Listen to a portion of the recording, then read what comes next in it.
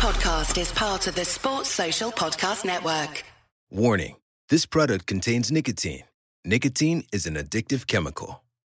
Because there's only one you, Vuse Alto is the vape as unique as you are. With Vuse by You, you can make your unique mix with any of 7 colors, 3 flavors, 3 nicotine levels, and infinite wrap designs. So how will you do you? Make Vuse Alto a vape that is yours. In store now. Discover more at Vuse.com. Vuse. Charge beyond. Vapor products. Underage sale prohibited. Website and offers restricted to age 21 and over tobacco consumers. Some cars are comfy on the inside, but don't have power on the outside. And some cars have the horsepower, but none of the comfort. I used to think there weren't any cars that were the total package. But that all changed when I got my Honda SUV. It's rugged and sophisticated. And right now, Honda has deals on the entire Honda SUV lineup. CR-V, HR-V, Pilot, Passport, you name it. So if you're looking for a car that's the total package, the only place you'll find it is at your local Honda dealer.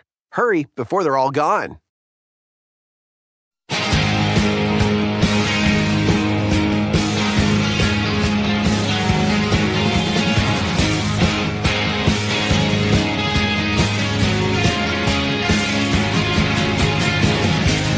guess I'm alright. Guess I'm alright. I guess I'm doing fine. Guess I'm doing fine. Hi everybody, welcome to the next episode of the Tactics Board. I think you'll all agree it's been a fantastic week to be a Liverpool fan. And what we're going to do tonight, we want to have a look at 2 games that what could define the next season's campaign in the Champions League. Hopefully by securing top 4, and then ultimately bringing some silverware home would be I think something that we never thought that we'd be able to do come the start of the season. So joining me tonight, unfortunately, my partner in crime, Steve Brown, has deserted me. He's cheating on me with another podcast. He's over in Liverpool for the Stoke game, and you might hear him on the Anfield Wrap. But I'm delighted to say that joining me tonight will be Al Rogers, Damo Flood, and Dan McGuinness. How are you, gents? Hello, pal. You okay? Good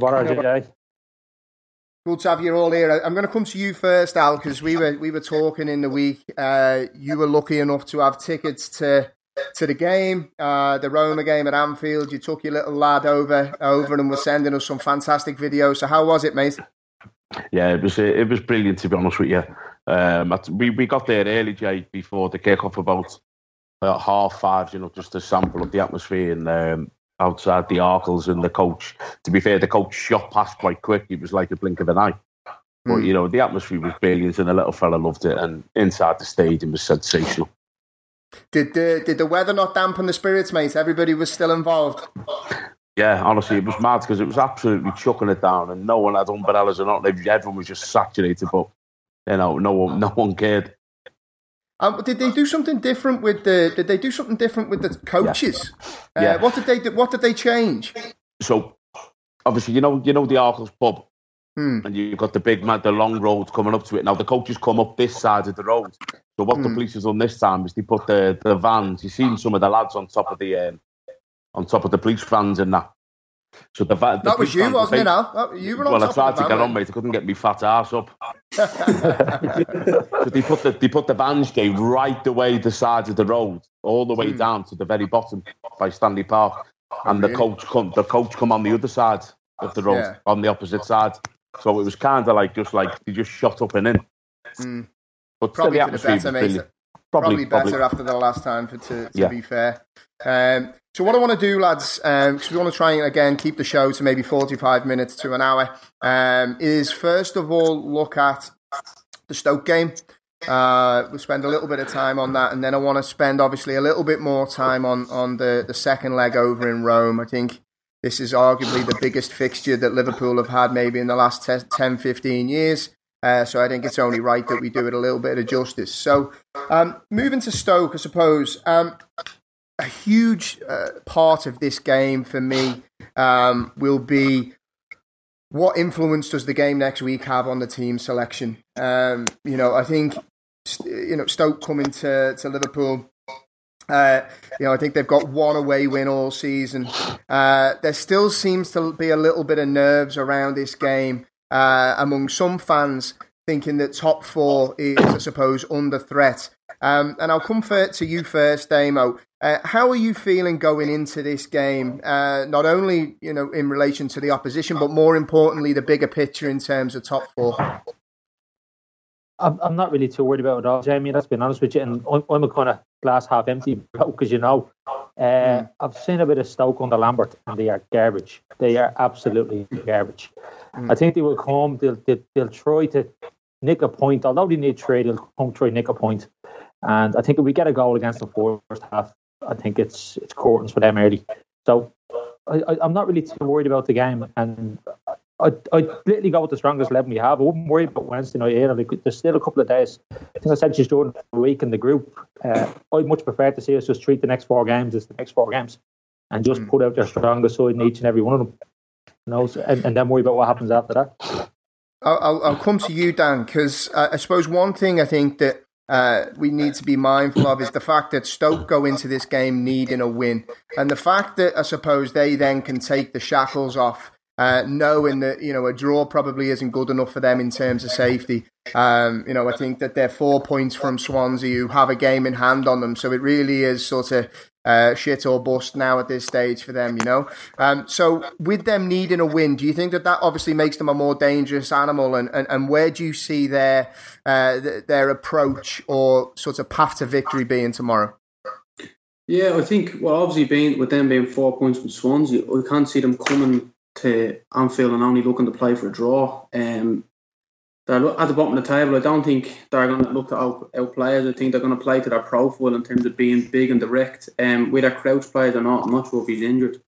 It's going to be an aspect, but obviously look at the West Brom game. Set pieces was an issue for us. I think any team in the bottom half of the Premier League is going to come to Liverpool and say, yeah, we need to look dangerous from set pieces. But in reflection of that, against Roma, we scored from a set piece, and then you see Lovren's header, which goes over the bar. And you're saying to yourself, we need to score from that. It's defensively, we need to kind of bulk up. I don't think, as what Damon said, I don't think the Lambert effect is being too great. I think they're still in the same kind of trance as Mark Hughes of just like leaking goals and not being dangerous. Joe Allen makes stuff tick for them. Don't get me wrong, he is good and he's technically not bad. But would he get into the Liverpool team now or any other team in the league? I don't think so. So I just think they're hustle and bustle without any bite. I think Dan rightly touched on, I suppose, the threat of Peter Crouch there, because I think, coming into the game tomorrow, looking at their 11, there doesn't seem a great deal of pace in the side, and there doesn't seem too much of an attacking threat. So looking at their last couple of games, they very much seem to play direct into Crouch, try and have people sort of play off the bits. Al, would you say over the last couple of games, because obviously we've conceded a couple of late goals at West Brom to sort of direct set pieces, and then obviously the Roma game towards the end, do you think that has any bearing on this type of fixture, or do you think when you look at the goals in isolation, they can be explained without any real reason for concern? No, I don't think there's a reason to be concerned for Liverpool to conceding goals, but they conceded goals when basically the game is done and dusted in a way. West Brom game should have been done and dusted. And I think it's the lapse of concentration to cost us there. But I can tell you now, Liverpool, for me, it's all right saying go into these games, the next 4 games, as the next 4 games. We're decimated by injury. We get one more injury to the midfield player, we're in trouble. We're in trouble. Yeah, I think Stoke tomorrow for me, Jay. I think they're a poor team. I do think they've been a little bit unlucky the last few games. They've been 1-0 up and conceded late goals. But if it was me tomorrow, I'd play our strongest team, try and blow them out the water, get 2 or 3 goals up, and start, resting the 2 or 3 lads. Yeah, because I think, we've touched on this in previous pods, Al. I think, the Liverpool have always had the accusation that we've got a bit of a soft underbelly when it comes to those sorts of direct teams that look to pump long balls. But we've seen now, and I think it was highlighted in the West Brom game, even though the fact that, we did concede the goals, the influence of Virgil van Dijk.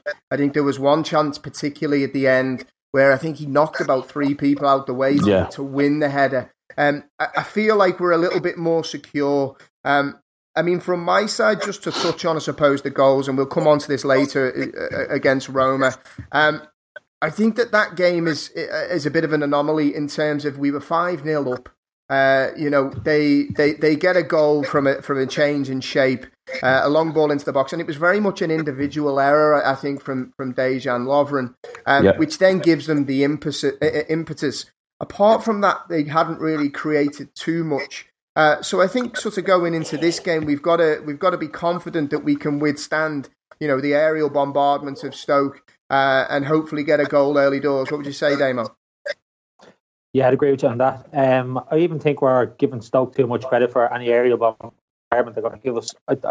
Crouch is 7 foot tall, but he's not that great in the air. He really isn't. I think Dejan and Van Dijk will have his card marked all day. As you said, they'll probably try buzz around us with the looks of Shaqiri playing off us in the hole, in around them areas, and that's picking up them little second balls off them. But I just think we're going to have way too much for these lads. I really do. I've watched them the last couple of weeks and I thought they were a really, really poor side. And they look relegation fodder and they look like a championship side already, in my opinion. They've become more. I know they have won games, but they become difficult to beat and they've become solid. But that's what they needed to do at the start of the season, not now. And I know Lambert's only getting in, putting his shape on things, but to me, he looks like a man who's putting his shape on a team that's already preparing for the championship. I think tomorrow...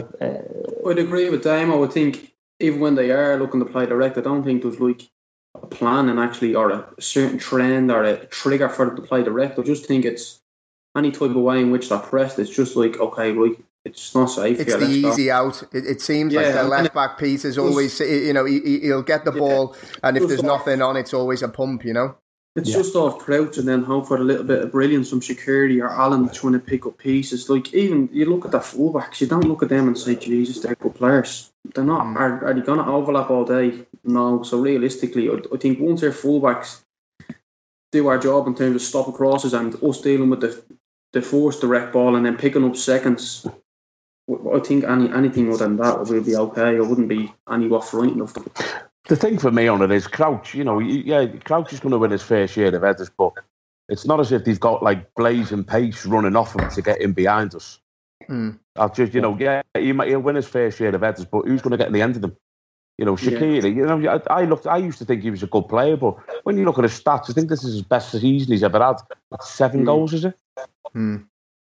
Who was the out of interest, Al? Who was the tallest, most, I suppose, awkward type player that you'd come up against in your time? And I suppose, in the Peter Crouch ilk, and how did you deal with somebody like that?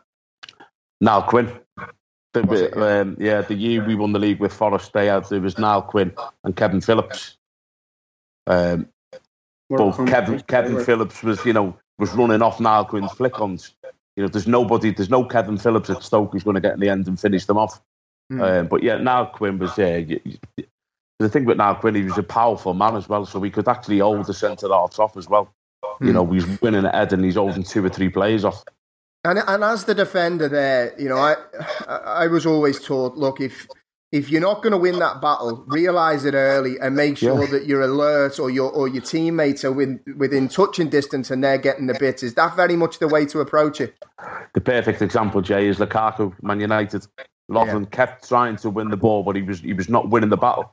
So just step off, let Lukaku flick it on, and you bring the ball down in your chest and look a player. I think Carragher nailed it in one when he used to play against Drogba. He said if he let Drogba get anywhere near him or get a hold on him, he was done. He was done for because he's so big and powerful that they just roll you. And the minute you're in any way contact with someone bigger and stronger with you, and they roll you, it's game over. It's either a shot on goal or it's a goal. There's no if buts or maybes, But I can't see Crouch outbusting for big Verge. There's not. I just can't see it happening.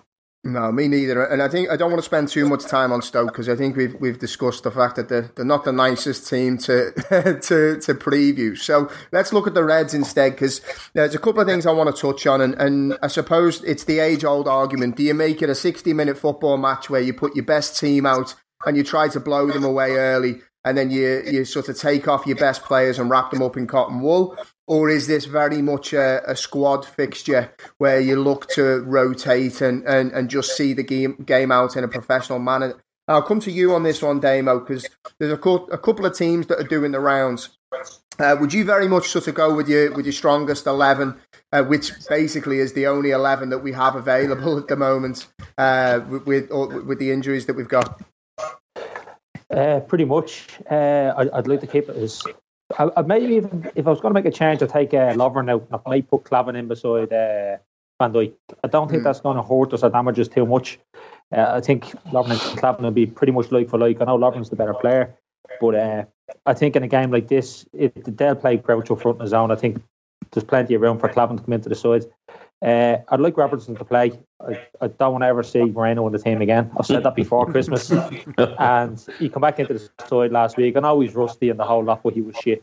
Let's just call it spade. He was dreadful last week. You like him then, mate, yeah?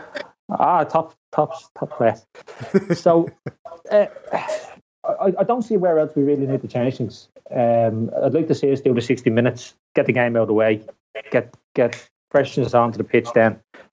And then we'll think about Wednesday after that. But I'd hate to be going into this game, putting Morenos in, putting academy players in, and to be 0-0 at 70 minutes, and then say looking to get a goal and then get done on a break or a poxy free kick or something like that. So I'd rather just see us keep the strongest 11, maybe centre half or maybe a full back coming in. We had the debate last week actually about the sort of back four or the defensive unit, and I'd be of the train of thought that I don't like messing with the back four. I think you can rotate your midfield, one or two midfielders or one or two of the attacking options, but you don't build houses on quicksand. And I think that it showed at West Brom.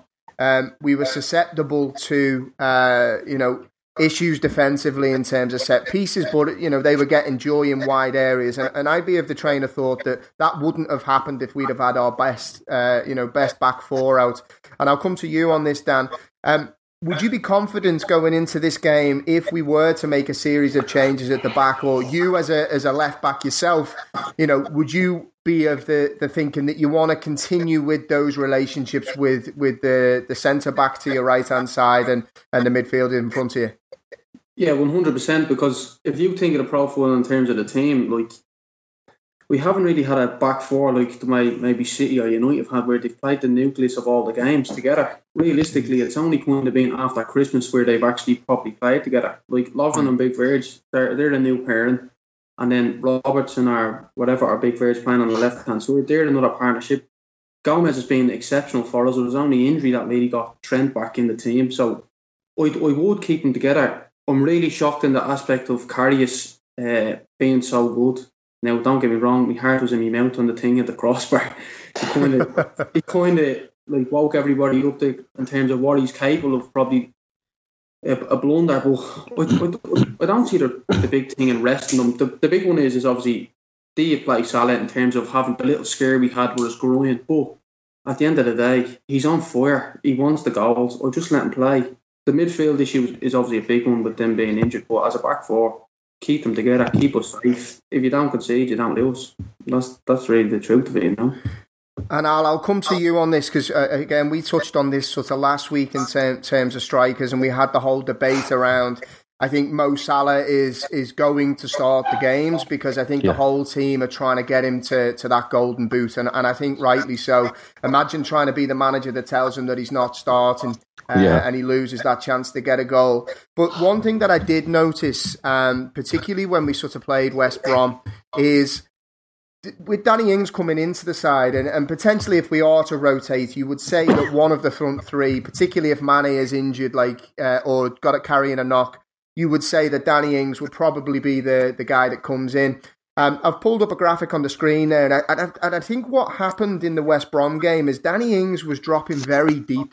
He was dropping into a sort of 10 position, and Mane and Salah were running past him, but he wasn't as effective in that position as Roberto Firmino. For obvious reasons, Roberto Firmino is arguably the best in that position in Europe at the moment.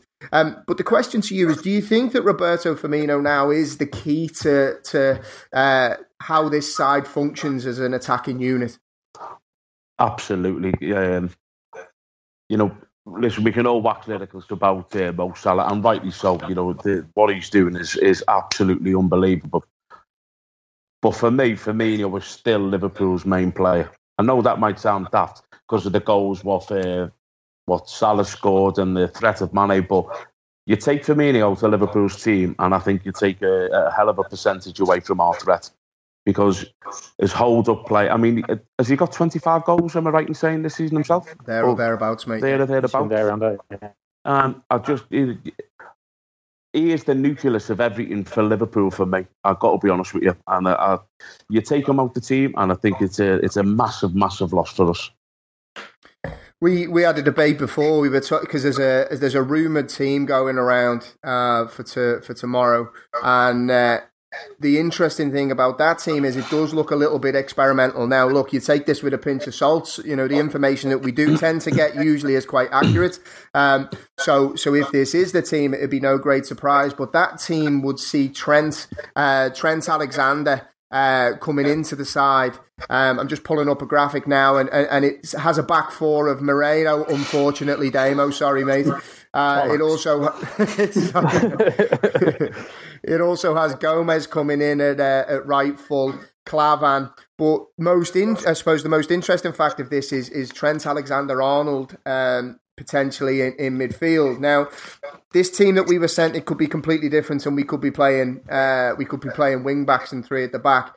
But one thing that I do want to bring the lads in on is if we were to experiment with Trent in midfield, as a new player that's, a youngster that's trying to find their feet in the side, if he's learning his craft as a right back, what effect does that then have on him once he's got used to the rhythm and the flow of playing in a certain position and he's really making it his own? What impact would that have on him if he's then expected to move into a centre midfield berth? And I'll come to you on that, Al. Do you know the thing with Trent at the minute? I think he's on such a high. He's a 19-year-old kid. He's come through a difficult time. All of a sudden, he's looking the best right back England's got. He's, I see the quote today. He's played more Champions League games than Everton as a club. He's 19. I'll tell you, I love that one. And scored more Champions League goals probably as well. Exactly. So do you know what? I think the kid his confidence is going to be absolutely through the roof. I don't think it'll have too much in effect. But just quickly, Jay, this is what brings me back on. When Liverpool changing as a back four, as you were saying, the likes of Robinson and Trent Arnold, they're not 32, 33 years of age. These lads will want to play every game. It's not as if they're going to be, tired. They're winning games. They're playing Champions League semi-finals. They're playing sensational football. The games can't come quick enough. They can't come quick enough. As an ex-player, I've been in teams that's flying and successful. I want to play every minute of every game. Milner, I can understand Milner because of the work he puts in. He's 32. Yeah, give him a break. We can't risk him, but not 19 and 21-year-old kids. And we've said this on previous shows. I think the impact that Robertson and Trent have had in an attacking sense, particularly at home against the teams that like to sit in, and I'd say that Stoke would be no different tomorrow. When they don't play, we look a lot less toothless. And I think in this Jurgen Klopp system, the fullbacks are expected to play such an important role. And I'll come to you on this, Damo, because I'm going to talk about your favourite player. When we play with Moreno and Gomez, particularly in Moreno's case, he seems a little bit caught between wanting to be a sort of winger, come attacking fullback and a defender. Well, I've always said, as a defender, as a fullback, your first job is to defend. Unfortunately, Moreno hasn't gotten that in his locker, and his first idea is to get forward. It should be the opposite way around as a fullback, and that's why Robertson and Trent have been as good as they have, because they've been good defensively as well as going forward. And there's no point you going up and creating chances up to the end if you're shipping down the fair end. Like you see Moreno, he caused so much problems for us on the left last week. Phillips done him every single time nearly. And he was a constant threat down that side. So I just think I much prefer me full-backs to be able to defend before they can go forward. And we're lucky that Trent and Robertson are both able to do that. Because if you see any player that's going and attacking and he's getting past the midfield and he's joining in an attack, that's no use if he's leaving big massive gaps at the back, which neither of them seem to do. They seem to have that recovery pace to go back. And they seem to know when to attack. That's the key when you're a fullback. You know when to go. and Moreno doesn't know when to go. He just empties that gap, and he's just gone before the players developed even towards him. That's my problem with Moreno when he plays there. I'd back up Damo's point there 100%. If you think about it, like, realistically, Stoke aren't going to look to play through us and dictate play, like, and look to overload centrally and stuff. They're literally just going to play direct, look to get a wide and get crossed in the box and then try and play from there. So him trying to defend against Phillips, who's somewhat bang average in the league, and then he's going to play against another winger, whether it be Shaqiri, it's just going to be nightmares, I think. I just think, back up Al's point as well, it's play them. They're young, they're inquisitive, they want to play, they're good going both ways. You have to remember, Robinson played against Sterling, who's probably 1v1 one of the best players in the league, and Trent played against Sané, who should be in the team of the year. So the two of them can defend and going forward the other way. That leads me on. Sorry, Dave. I was down last week in Kilkenny at Carragher's 5 times gig. He said the exact same thing. We spoke about the team that was to play Saturday, and he said them young lads will want to play every minute of every game. Exactly what we were saying tonight. He said the exact same thing. He'll want them. Them young lads won't want to come out of the team. They will play injured. They will play hurt. Because they just want to play every single minute.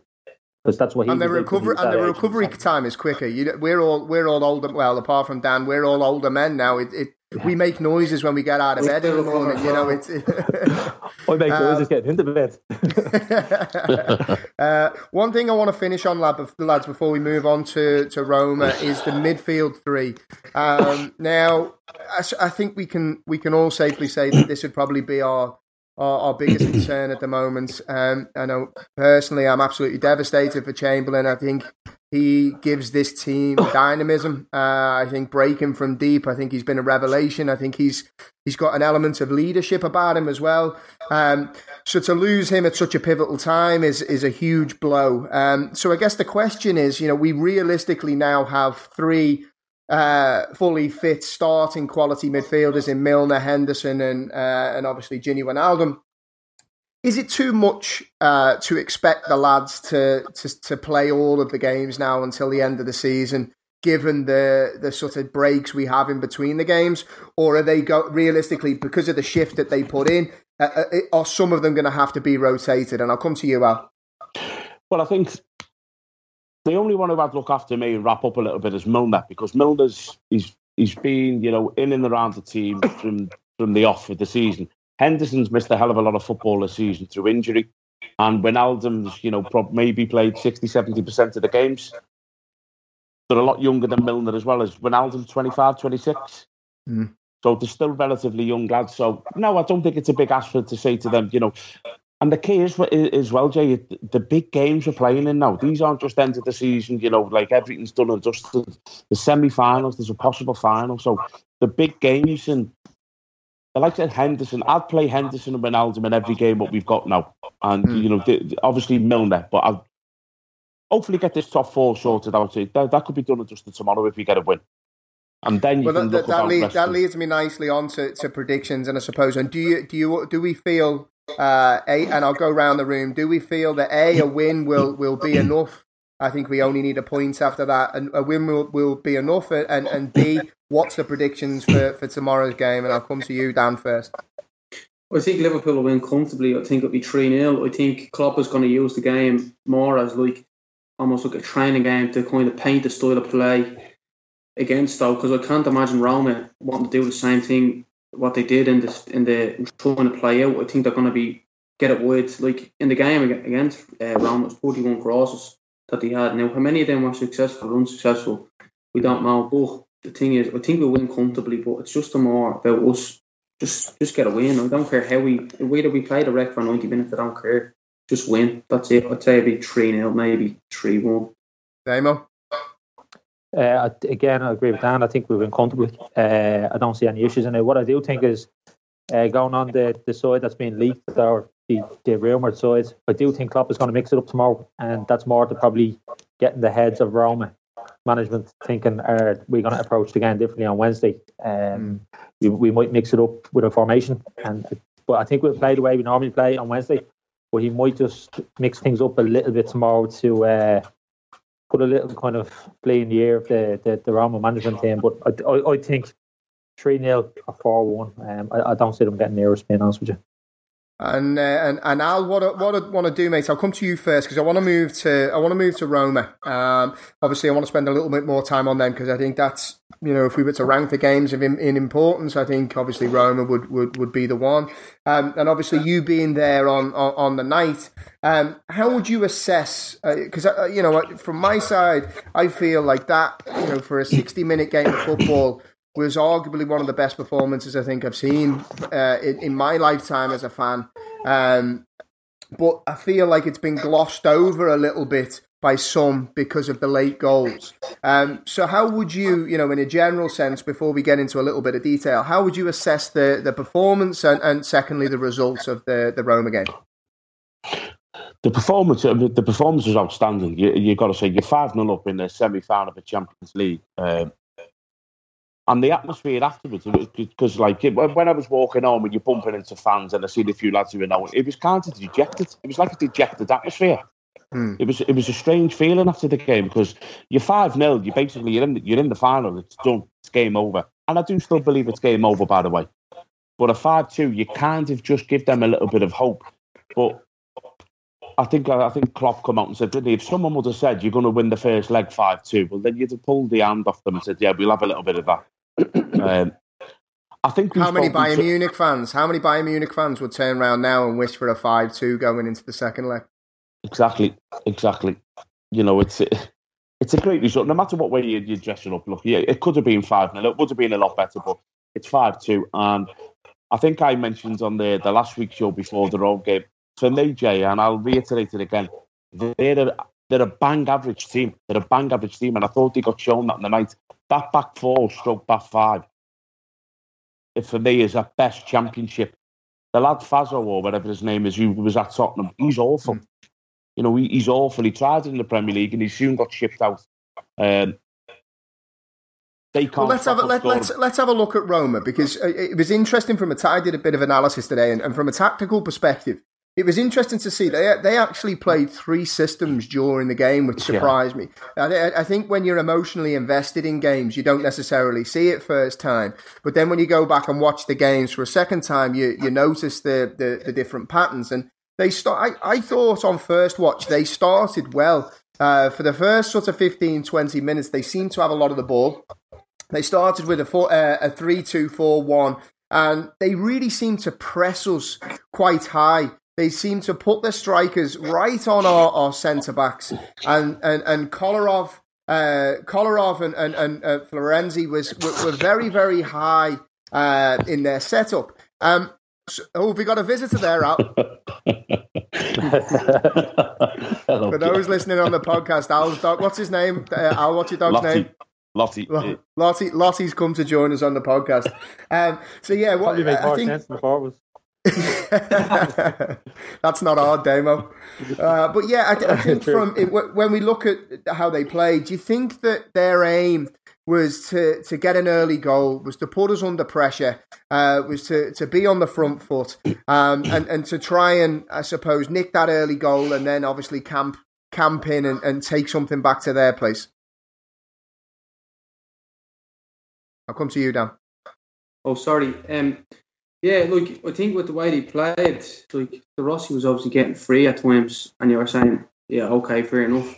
But with them pressing us with both, like I was looking at it, obviously from a coach's hand, I was looking at both wing backs going and pressing really high, and I was almost like rubbing my hands because I could see our front three and the goals and what we got from it. I was just playing behind them. Like, don't get me wrong, it was kind of nasty at times to see that, but like from our point of view, if they do that against us over there and we're 5-2 up and we're saying all we need is just one goal and then the game is over. So if they pressed us again, I'd be really happy. I think for a Liverpool point of view, the only time we'd ever looked weak over the season and in recent times was when teams drop off. So i.e. the Swansea game and then in recent past. So I'd be to try and squeeze us as much as can.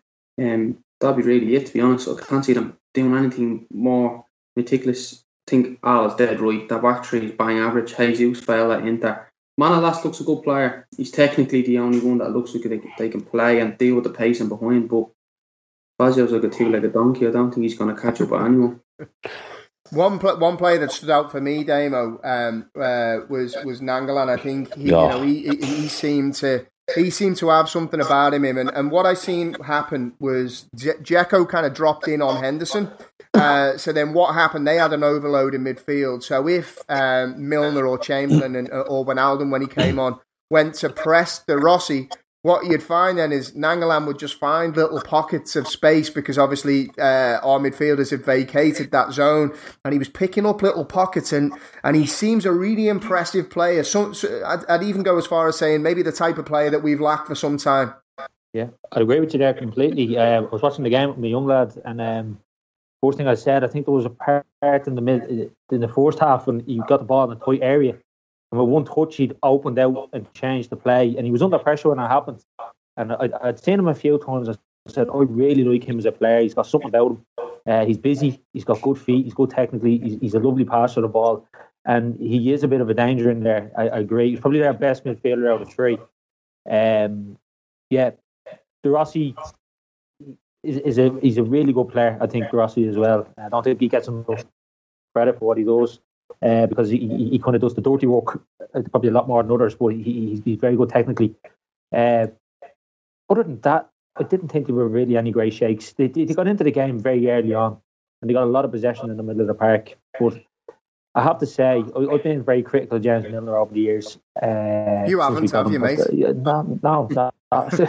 Yeah, just a bit. He's... Can I just say for those listening, I do not share these sentiments. I'm a huge James Milner fan, just for those listening. well, let's call it spade. He's been excellent for us at the moment, but he has had poor patches. So, you've got to take the rough with the smooth. But there was a particular part of the game, for me, it was about 20 minutes into the game, and they were well on top. They were dominating the middle of the park. And James Milner put his foot in the ball. And I think if you go back and watch it, He's involved in a passage of play of about 20, 30 passes. And I think he receives the ball about 10, 15 times. And all he's doing is keeping and slowing it and taking a little bit of heat out of the game. And within the next 5 minutes, we've got a goal over it and we've got it on top. And I just thought it was brilliant. And it kind of gets overlooked, but he actually did do that. If you go back and watch it tonight, he just gets it and kills it.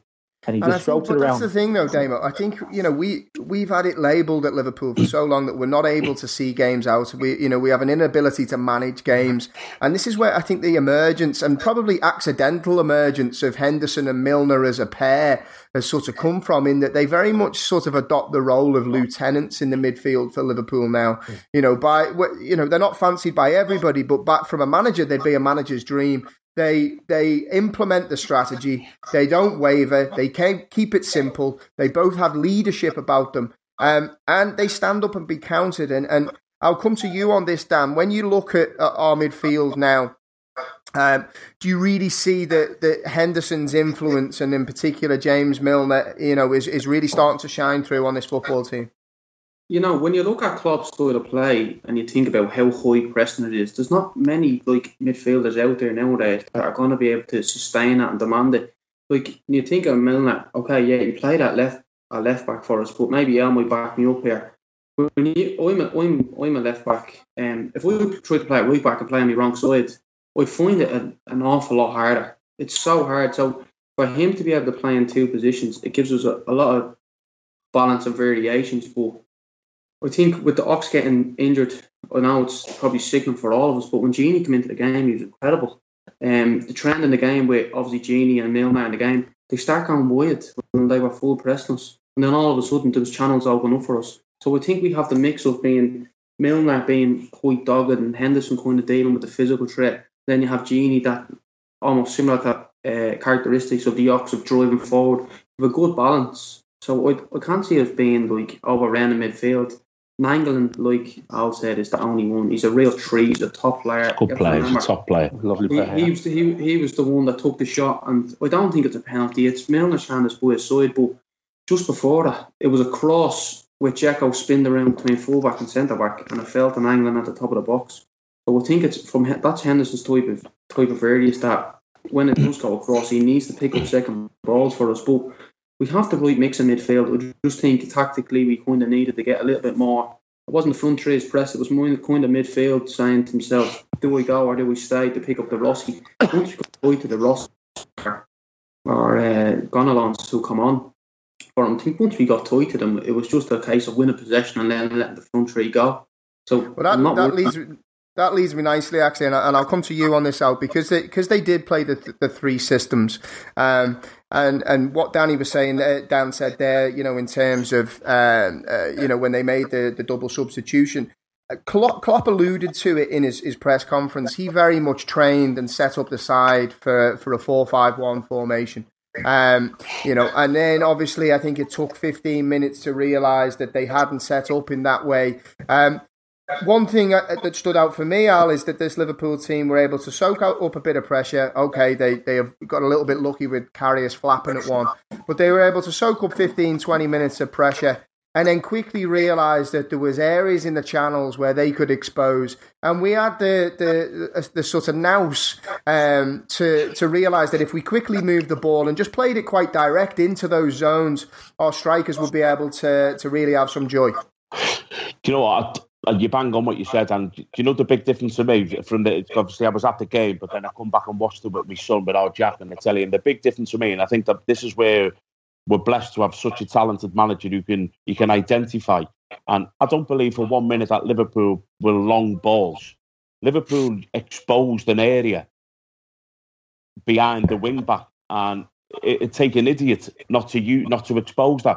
If you have a look at Liverpool in the first 15 minutes of the second half, the amount of times Salah and Mane got in just in them wide areas where their wing backs were vacated. Now I've seen De Rossi's comment saying about direct. It's not direct football, not direct at all. If you can ping a pass 40 yards into Mo Salah's feet, that's a long pass. There's a big difference.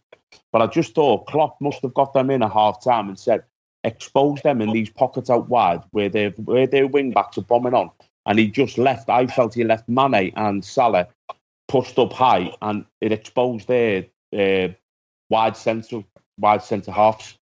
I think another thing on that as well, and I think it kind of played into our hands a little bit because they had the overload in midfield in the first half. I think they moved quite shortly quite early into the second half to a 2 up front. And what that allowed us to do, it allowed us to get a foothold in midfield again, because they didn't have that overload in midfield. And all of a sudden, and Damo, this is what you touched on before, James Milner was allowed to get on the ball again.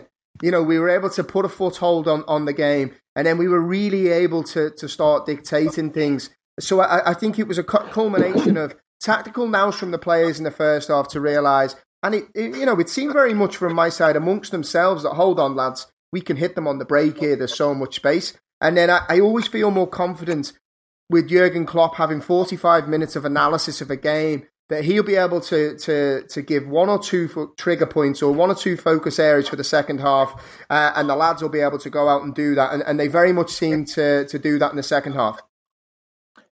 Oh, without a doubt, for the first 25 minutes, there was a sandwich in between the first 25 minutes and the last 25 minutes where we were exceptional. Now, I mean, it was defensively, midfield, going forward. We just looked like everything was working, everything was well-oiled, everything was moving as a machine, and not one person didn't know their job, didn't know what they were doing. And it wasn't until, if you notice, halfway through the second half, it's whether the Rossi or Nainggolan has a go off their own manager. I think both of them actually do it. And they actually focused. He said, you have to change this. You have to change something. And I know everyone said Klopp's changes and Dejan's mistake, but I do think that Roma changed slightly in the last 20 minutes before he gets something out again. Mate. You spotted it well. They actually moved to a 4-3-3, mate. They actually moved to a 4-3-3, and they kind of went man-to-man with us. And I think it did coincide with, obviously, Lovren's fucking brain fart.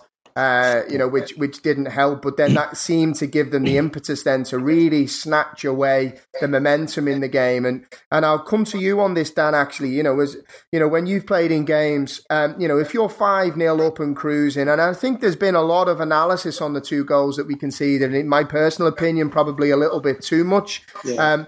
But if you look at momentum in football matches, if you're 5-0 up and cruising, and then all of a sudden one of your teammates drops a bollock and makes a completely unpredictable mistake, what impact does that have on you, the player, and you, the team, when, let's say, for example, you're seeing a game out and coasting, and then all of a sudden the team's got a bit of a sniff and you're up against it? Yeah, I think when I look back at the goal and I was looking at it, I was going, why is Van Dijk and Robertson so far ahead?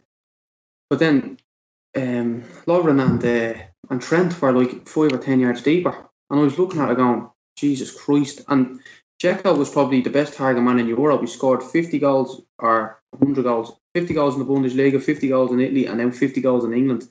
So if you give him them types of opportunities, it's going to nail you. I just think in a game, obviously, we've all played a game. Late on in games, you are going to make poor decisions, but it's all about being compact and trying to prevent goals as much as possible. I think it's a moment of madness between the centre-back and the full-back. But like you said, everybody has to be on song. I don't think when you concede, you have to fight fire with fire. I think you maybe just have a word in terms of what went wrong, and then you just go right deep breath, and let's just finish the game out. I think too much emphasis has been on the goals of conceding too much. I think in the past it's probably in the shadow of just West Brom being comfortable and then they come back and get a draw out of it. So I think it was kind of more a factor of them coming into it and then getting a third, and then all of a sudden we're going to Rome kind of panicking. I wouldn't be too worried about them defensively. I was going to say, actually, do you think there's reason to panic? Or do you think that this is just you're confident going into the game? So if you think about the chances and what they had, the crossbar is a fumble, and then their goal is the only goal from open play. It's just an individual mistake, and from a coach's point of view, you can set up as much as you want tactically, or you can match people, but sometimes a little bit of quality will just outdo you, or it's just going to be an individual mistake. And it was an individual mistake that done us. It was a little bit of lax in communication and probably a little bit of laziness that done us. But I can't see them opening us up. I think when Perotti come on, I think he has to start the second leg from Roma's point of view. I thought he kind of drove everything that was good about Roma. But we could have scored 10 goals. Exactly. We could have scored 10 goals. You look at the 2 very, very good chances Mane had. Wijnaldum, again, that was right in front of me. I don't know how he's missed it. Yeah. It's just a tap-in. So that could have put us. Yeah, they could have put us 6-1. 6. Yeah. There's no one from Roma where you turn around and go, yeah, he get into our team. Realistically, like you might go right in England, but other than that, there's no one where, from an attacking point of view, would go, yeah, look, I love that team. You know, you're 5-0 up, and I just think it's a lapse of concentration. That's what's cost us. But for me, this is why Lovren has to be replaced. I know this is another subject in another show, Jay, but for me, this is why he has to be replaced. Because in big moments, in big games, you will continually let Liverpool down. I'll just say one thing on this, Jay, and I do think we're going to go through on Wednesday. I don't think we're going to have any problems. I hope that doesn't come back to bite me. But none of us be sitting here over the weekend worried about this game coming up Wednesday. If Roma hadn't done what they did to Barcelona, if they'd have beaten Barcelona 1 or 2-0, and so they didn't do a massive comeback, nobody be even thinking about it. And that's been honest with you. I think, and I know we've shipped stupid goals and given away leads, but I just think we're a different animal now. And I just think we're going to have far them come Wednesday night. And we're reading just far too much into what they done in the last game against Barcelona, who I'd watched the previous week against Sevilla and thought they were very, very poor and were lucky to get away with a 2-2 draw. They scored 2 in the last minute after getting bashed for the whole game. I think that's fair, Damo. But I think when you look at the Barcelona game, I think although they won comfortably in the first leg, I think there was a lot of green shoots for Roma in that game. They actually played quite well and actually could, they were unlucky with a few decisions and the game could have been completely different. So I think going into that second leg, they were going into it with a lot more confidence than Liverpool would have given them. I think, as Al rightly said, we could have scored 8 or 9 goals in that football match and nobody could have complained. And I think what we will benefit from is potentially Barcelona were complacent going into that second leg, whereas I don't think there's a chance in hell that Liverpool under Jurgen Klopp will be going into any second leg of the Champions League complacent. No, I've seen some of the Roma-Barcelona game, and I thought Barcelona were just going through the motions for 60 minutes, 70 minutes, and then when Roma were scoring goals, it was kind of like Barcelona were like, oh, we better start playing now. And it was kind of a little bit too late. The emphasis was all with Rome. Look, Man City, we went to Man City and beat Man City 2-1 at Man City. Roma nowhere near Man City. Liverpool win for me. It's funny that you say that, Al, because do you think, and we'll bring it to a close now, lads, but do you think that there's going to be a lot of parallels in terms of how we set up against City, perhaps under the cosh, for 10, 15 minutes, but the fact that they have to come out and attack us will allow the gaps for us to then expose on the break? I think they've got to come out and attack us. They have. And, as we said, Man City have to come out and attack us. But Man City's world-class players throughout the team who can hit you. Sané, Sterling, Aguero and, De Bruyne. The list goes on and on and on with Man City. Roma haven't got that. They haven't got it. You've got a very, very good target man in Dzeko. You've got a fantastic midfielder.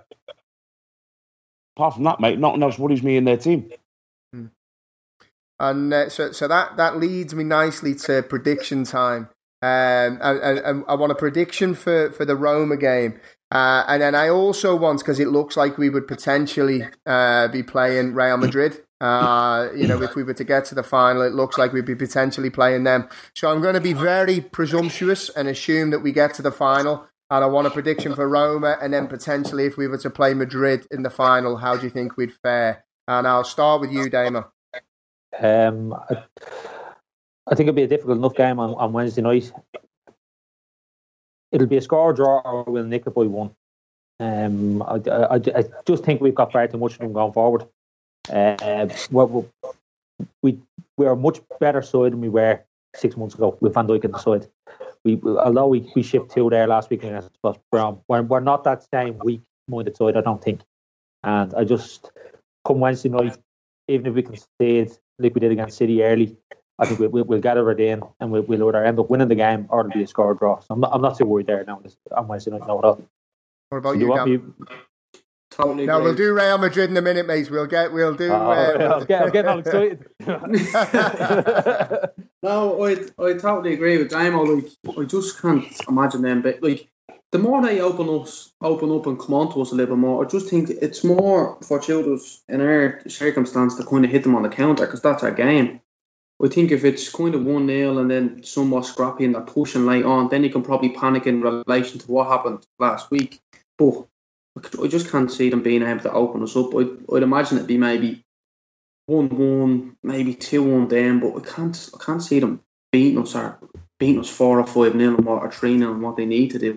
I'd be really, really shocked if it does happen, but given recent past sometimes, I'm a little bit. I wouldn't be surprised. This is a no negativity pod. There's no negativity on this, lads. What about you, Al? It's simple, mate. It's 3-1 Liverpool. It's that simple. I love it. Al always backs me up with the optimism. This is brilliant. And to finish, lads, I just want a yes or a no. If we play Madrid in the final, do we beat them? Yes. Yes. Yes. Brilliant. That'll do for me, lads. I just want a quick word quick word for our sponsors. We obviously have been supported by IPT TV right through the shows. We really appreciate the support. If you're into your TV shows, if you're into your sport, pay-per-view, Jan will be able to sort you out with all your TV needs. So follow him on Twitter at IPT TV for all, and if you use the discount code LFCDT, he'll be able to sort you out with some discounts. And then our friends at Tribal Society. Now, this is on Steve Brown. We're meant to be sat here in Tribal Society t-shirts, but Steve Brown ran off to Liverpool to watch the football match and didn't pick up the T-shirts. So check out the lads at Tribal Society on Twitter. That's tribal_society. And on Instagram, it's tribal.society. They've got some quality T-shirts and hoodies. And I promise next week we will be wearing them. So that leaves me now, lads, to thank you very much for your time tonight. It's been an absolute pleasure as always. I love the optimism, and hopefully when we're chatting next week, we're talking about a team that's in the Champions League final and secured top 4. All the best, lads. All the best. Cheers, all the best. Take it easy. Attention Social Security and SSI recipients. If you did not receive an economic impact payment for your eligible spouse or dependents, you may need to file a 2020 tax return with the IRS and claim the Recovery Rebate Credit. Go to ssa.gov/EIP to see if you need to file a tax return and if eligible for other refundable tax credits, like the child tax credit. That's ssa.gov/EIP. Produced at U.S. taxpayer expense. Hey, don't forget the Johnsons are coming over. I want to find a rosé Jill hasn't tried yet. Let's go exploring at Total Wine. Their prices are ridiculously low. Wondrous selection, helpful guides, always low prices. Total Wine and more. Sports Social Podcast Network.